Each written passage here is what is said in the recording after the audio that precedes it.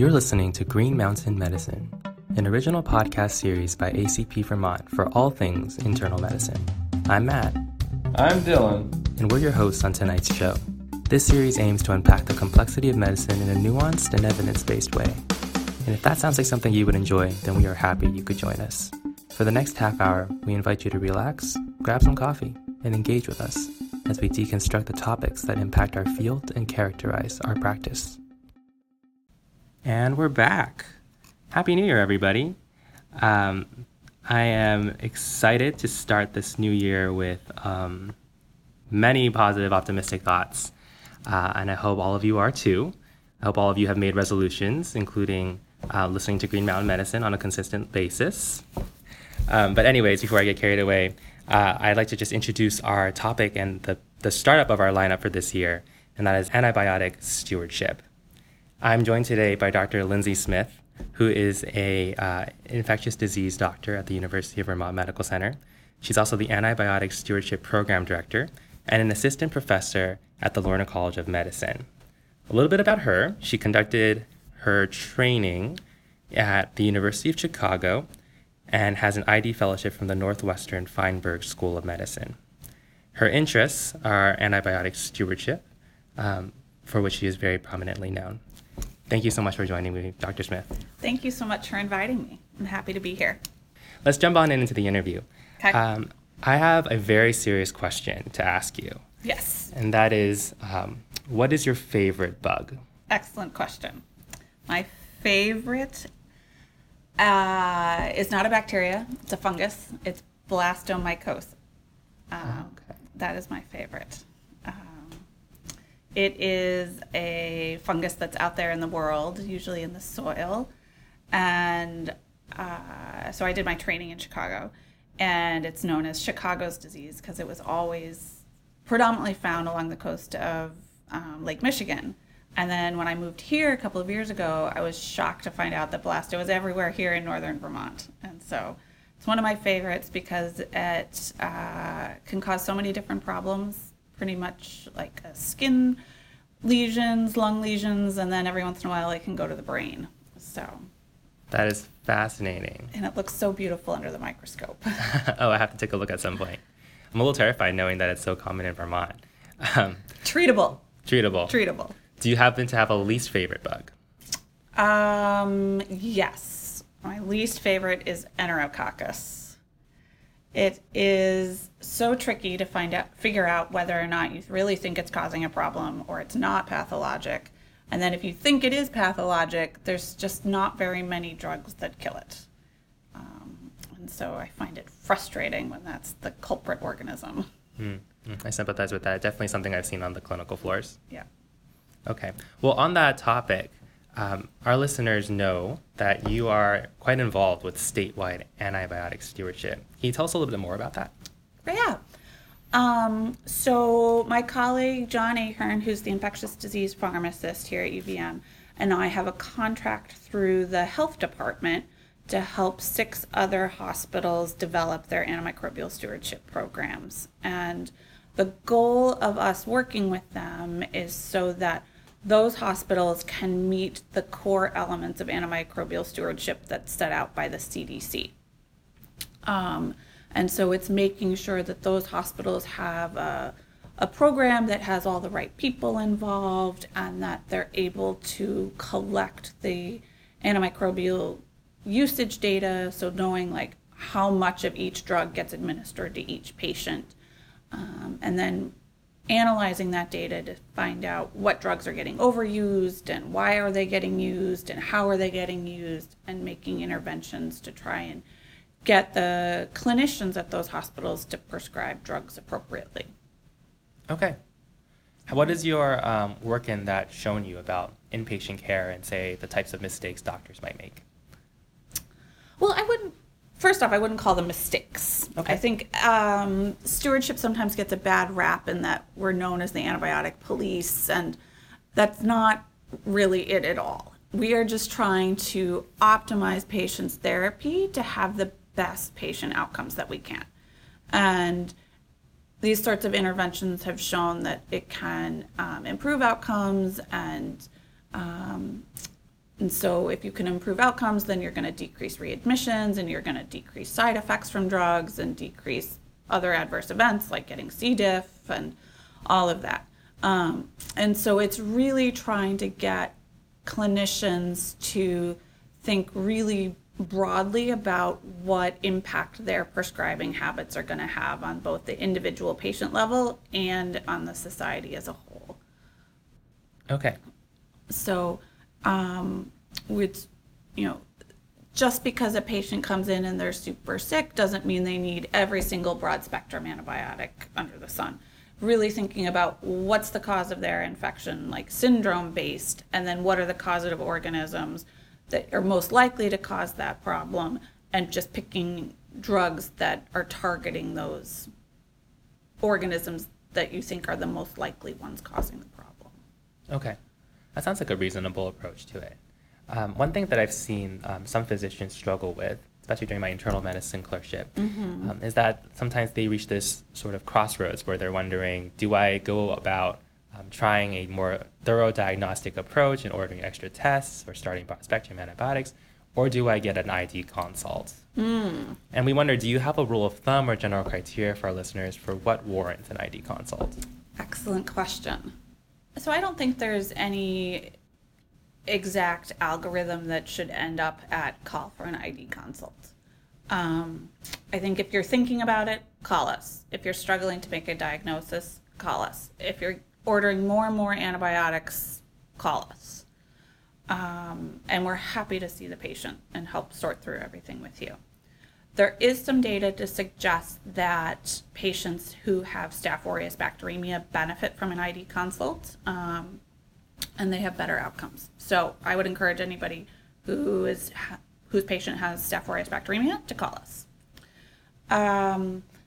Here at UVM, the kind of way to get patients out of the hospital with IV antibiotics essentially requires an ID consult because we're the only ones who can write for IV antibiotics outside the hospital. I think the biggest thing is that we get called too late into the patient's care. And then it's just, we're totally happy to come see the patient, but it's just that much more work to sort through the whole prolonged hospital stay, all the tests, all the trips to the OR. And so if you're thinking about it, call us sooner rather than later. Okay. Great rules to remember. And just to kind of double back on that, when you mentioned Staph aureus bacteremia, was that specific to MSSA or MRSA or both? Both. Okay, great to know. Pivoting a little bit to outpatient care, what do you think are some ways that providers can improve their prescribing techniques?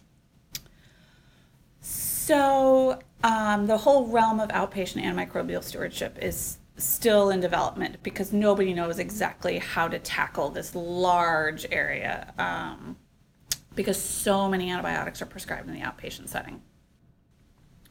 I think the biggest thing to think about are the straightforward times when antibiotics are not indicated. So viral URI symptoms, not needed for antibiotics, and asymptomatic bacteria, no antibiotics are needed.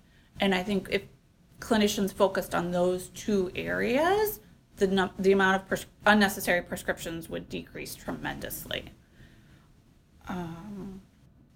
I think the other thing that we're learning in the ID community and the whole medicine community entirely is that we're probably over-prescribing duration of therapy.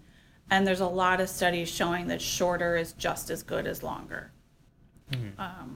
So I think where, people are hesitant to say, oh, you only need 7 days of therapy because they've been prescribing 2 weeks of therapy their entire life for patients. 7 days is probably just as good. And so the whole medicine community is going to try and shrink the duration of therapy. Okay. Do you think sometimes prescribers overprescribe out of fear about resistance? Or can you talk a little bit more about the resistance profiles in Vermont and what considerations doctors should be making? So I think we're really lucky to live in Vermont and have the resistance profile that we do, because there's really not that much antibiotic resistance. The gram negatives are not all that resistant, and probably throughout the state, the rate of MRSA is only about 25%. And so we have a lot of drugs at our disposal that still work. And I think the focus needs to be keeping it that way. So in terms of clinicians out there, being thoughtful in prescribing the narrowest spectrum agent that you can, trying to prescribe beta-lactams or penicillins when you can, and not overdoing it on the duration. Is there anything that you are most worried about regarding resistance? Any trends, for example? Oh, sure. I'm terrified about all of those horrible multi-drug resistant organisms. Because they're all around us. They're just not here in Vermont yet. And it's only a matter of time. I'm worried about carbapenem resistant organisms. I'm worried about Candida auris. I'm worried about multi-drug resistant gonorrhea. And we're not used to seeing such multi-drug resistant organisms, and it's gonna be a shock to everybody when they do get here. Okay. So it hasn't arrived yet. So Not yet. Got a little bit of time. Okay. Some motivation to turn the tide, so to speak. Definitely. So moving on to maybe a more broader focus on infectious disease. You've trained or worked in rural and urban settings before, right? If you call Vermont or Burlington rural, then yes. Sure. Coming from the perspective of compared to downtown Chicago, yes. Right. Compared to California, from where I'm from, absolutely. So on that note, can you describe any differences that you've noticed between the microbial profiles in an urban versus rural setting? That's a great question. It doesn't necessarily have to be urban versus rural. There's pockets of places across the country that have more multi-drug resistant organisms than others. And there's definitely urban centers like Chicago and Detroit that have lots of multi-drug resistant organisms. But there's a large portions of the rural southeast that have multi-drug resistant organisms. And then there's places like Seattle and Portland in the northwest, which are big urban centers, and they have very little multi-drug resistant organisms. And so it really is a bigger geographical area that gets affected. Okay. So you wouldn't say that as Vermont becomes more urbanized, that they would be particularly higher risk for something new? No, not necessarily. Okay. It is all dependent upon the prescribing practices. And what gets brought in. Because as people move more, the bacteria move with them. And the world is a much smaller place than it used to be. And so it's really easy to bring organisms from around the world.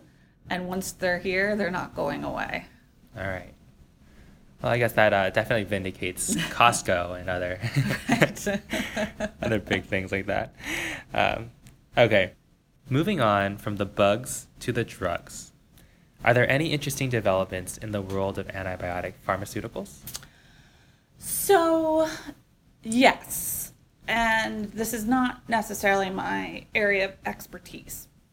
But there are several new drugs coming out, really trying to target multi-drug resistant gram negatives, a couple for gram positives. Because Vermont does not have the multi-drug resistant organism problem, I haven't been focusing on all the specifics of it.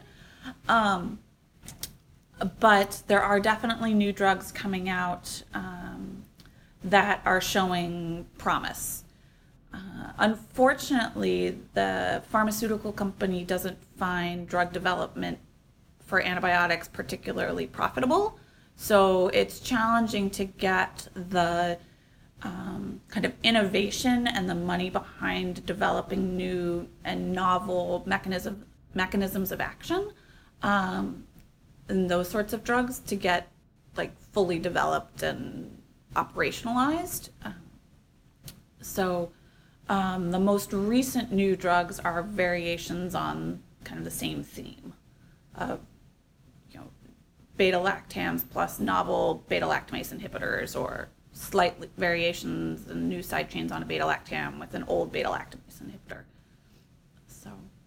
Or modifications of tetracyclines.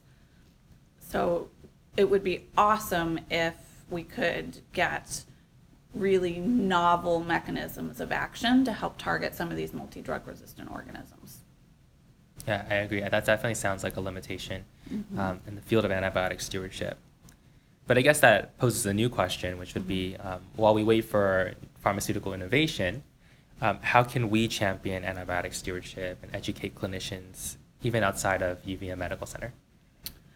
So the best thing to do is only prescribe antibiotics when they're absolutely necessary. And I fully acknowledge that sometimes it's hard to make that decision. It's hard to determine if your patient has a viral or bacterial pneumonia. And when you decide that your patient does need antibiotics, you need to take into consideration, using the most narrow spectrum agent, the shortest duration possible, and encouraging your patient to take the antibiotics as prescribed. So no giving Zosyn to everybody. No, that's one of my Let's not do that. biggest things that upsets me. Okay. We're trying to do something new too in the end of our podcasts, and that is to really connect our listeners to additional resources that our experts have found helpful.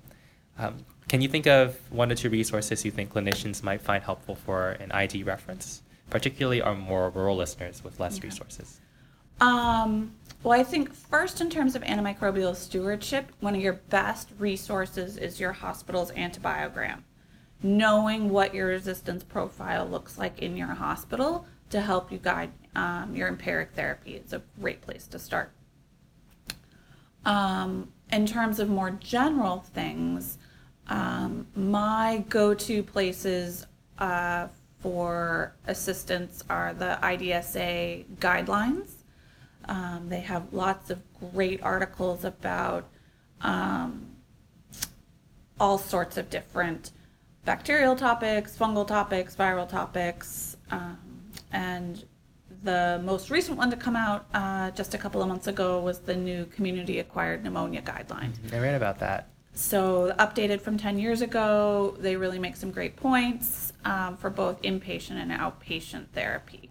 And you can tell that the authors had a focus of stewardship in mind, which was really great to read. Okay. So just a couple great resources out there for our listeners.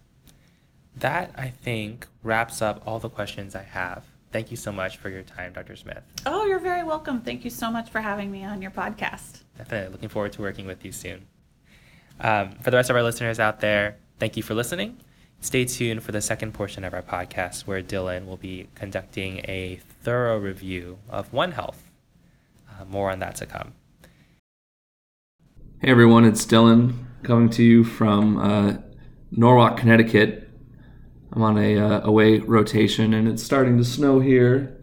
And although I know we've had it a little bit easier than you folks in Vermont, I want to say thanks to Matt for that wonderful introduction, and a big thank you to Dr. Smith for being our guest on this episode.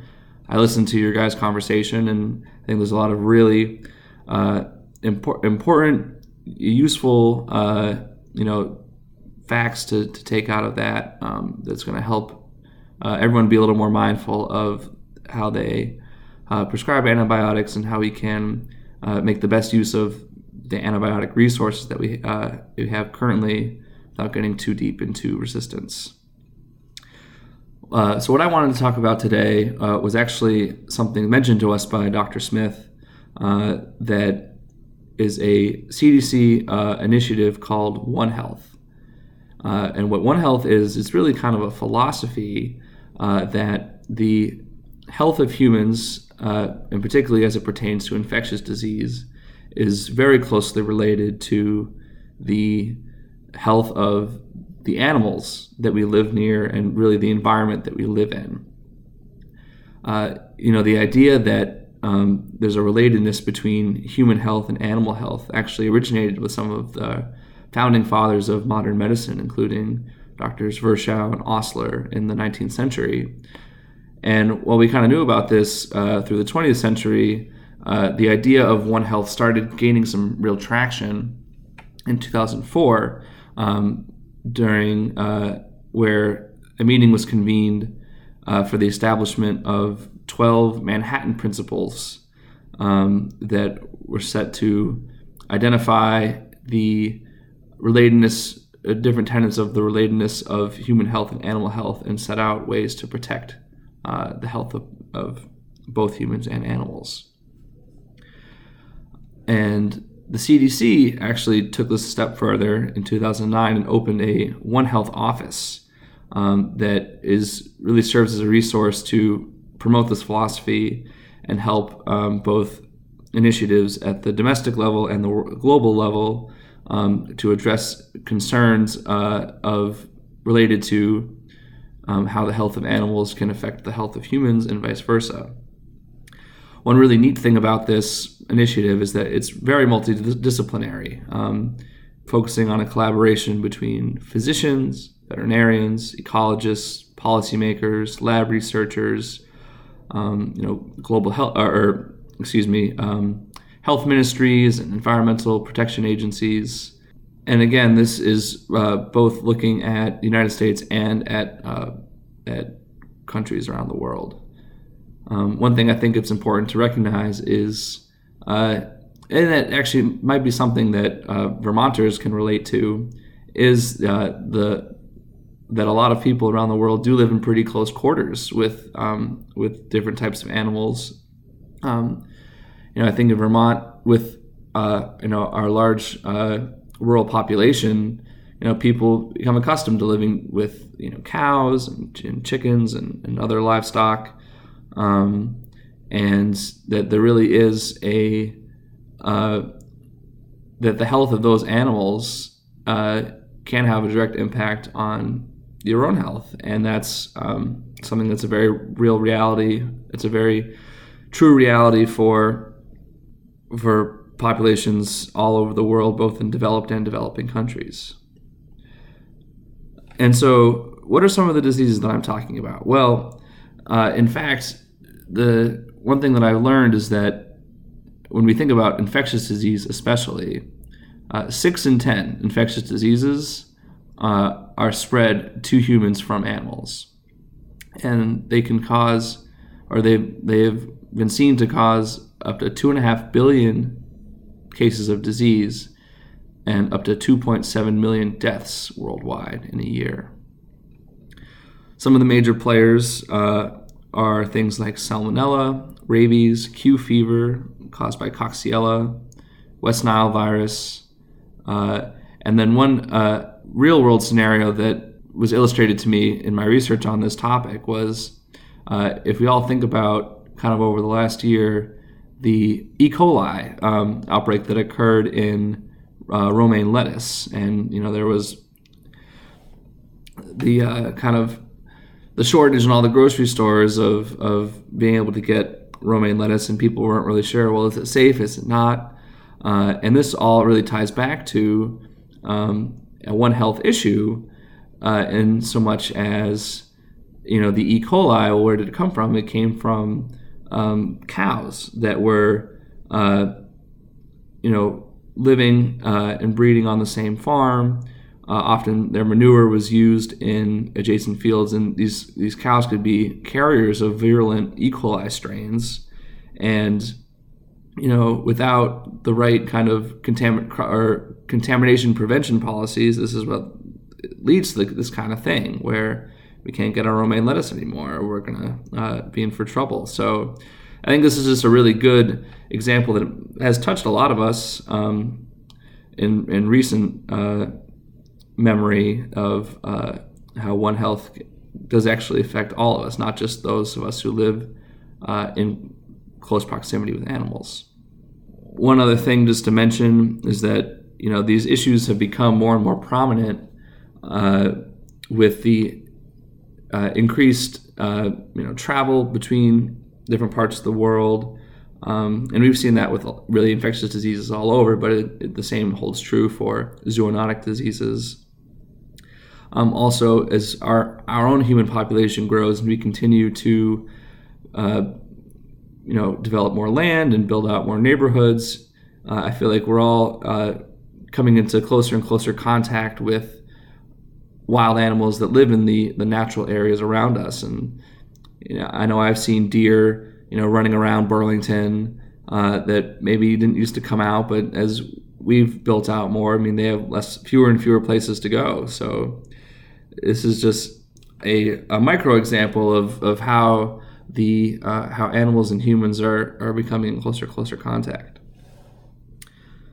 So One Health, with its multidisciplinary approach, really does tackle issues at both the United States level and at the global level. First, kind of focusing on the United States, one of its biggest accomplishments was convening a meeting in December of 2017 that focused on zoonotic disease prioritization.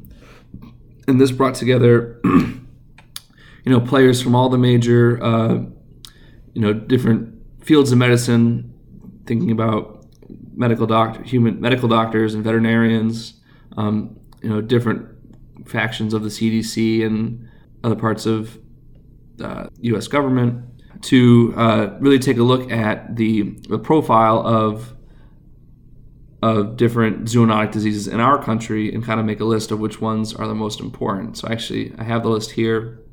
There were 8 things that were deemed top priority in this meeting, and that included zoonotic influenza, so that's things like avian flu or swine flu, Salmonella, West Nile, the plague, different coronaviruses like MERS, rabies, brucellosis, and Lyme disease. And Lyme disease is something that we're pretty familiar with here in Vermont, but it's interesting to see that that's actually a national priority.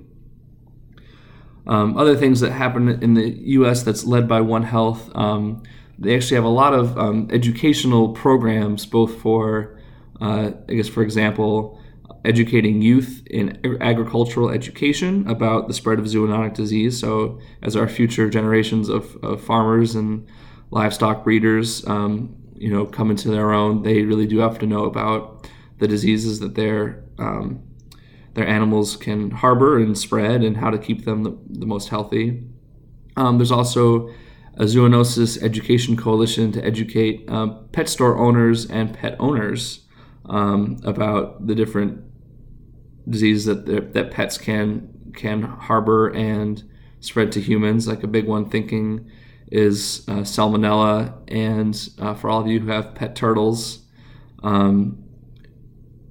recognizing that risk and how to keep yourself and your pets safe. And there was also a story that was from a couple of years ago about a population of sea otters in Monterey Bay, California, that was mysteriously dying, and it was really a investigation conducted by One Health to figure out that there had been a development of some harmful algae blooms in a local lake that had been spreading or been draining off into the ocean that was making these sea otters sick. So that's just the kind of thing that One Health is really here to kind of work with our physicians and our veterinarians and our ecological researchers to get answers to some of these mysteries. And this really has expanded worldwide as well. One thing that One Health offers is a framework for setting up one of these disease prioritization workshops in different countries. So just like I mentioned the different diseases that are most prominent in the United States, that's going to be different for other countries, and this is the kind of information that the ministries of health of these countries can use to better protect their people. And so One Health has kind of built a standard model of who should be brought to these meetings, what kind of research should be looked at, and what are some of the most productive ways to identify steps that can be taken to protect the people and the animals in a specific country at a specific time. Some of the examples of initiatives that have been undertaken in different countries have included workshops in China that have helped decrease the rate of canine rabies. There was a lead contamination in Nigeria that was first noticed with a decline in a duck population. And of course, when first the ducks were dying, no one really batted an eye, unfortunately. But once children started getting sick, it was really kind of a One Health coordinated effort to identify the source of the lead contamination and to recognize that the fact that the ducks had been dying off was a sign that that something needed to be done. And then one other cool thing I learned about was a initiative to use crowdsourcing in Thailand using an app called the Farmer app that would allow farmers or people owning livestock to make direct reports of different illnesses that their livestock or animals may be developing, and how this is helping the government collect information so that it can better be prepared to address this. So all in all, I think the CDC One Health really does illustrate that, especially when we think about infectious diseases, there is such a relatedness between the health of our animals and the health of us, and we really do need to think about working with all the different professions and sources of expertise that can help us keep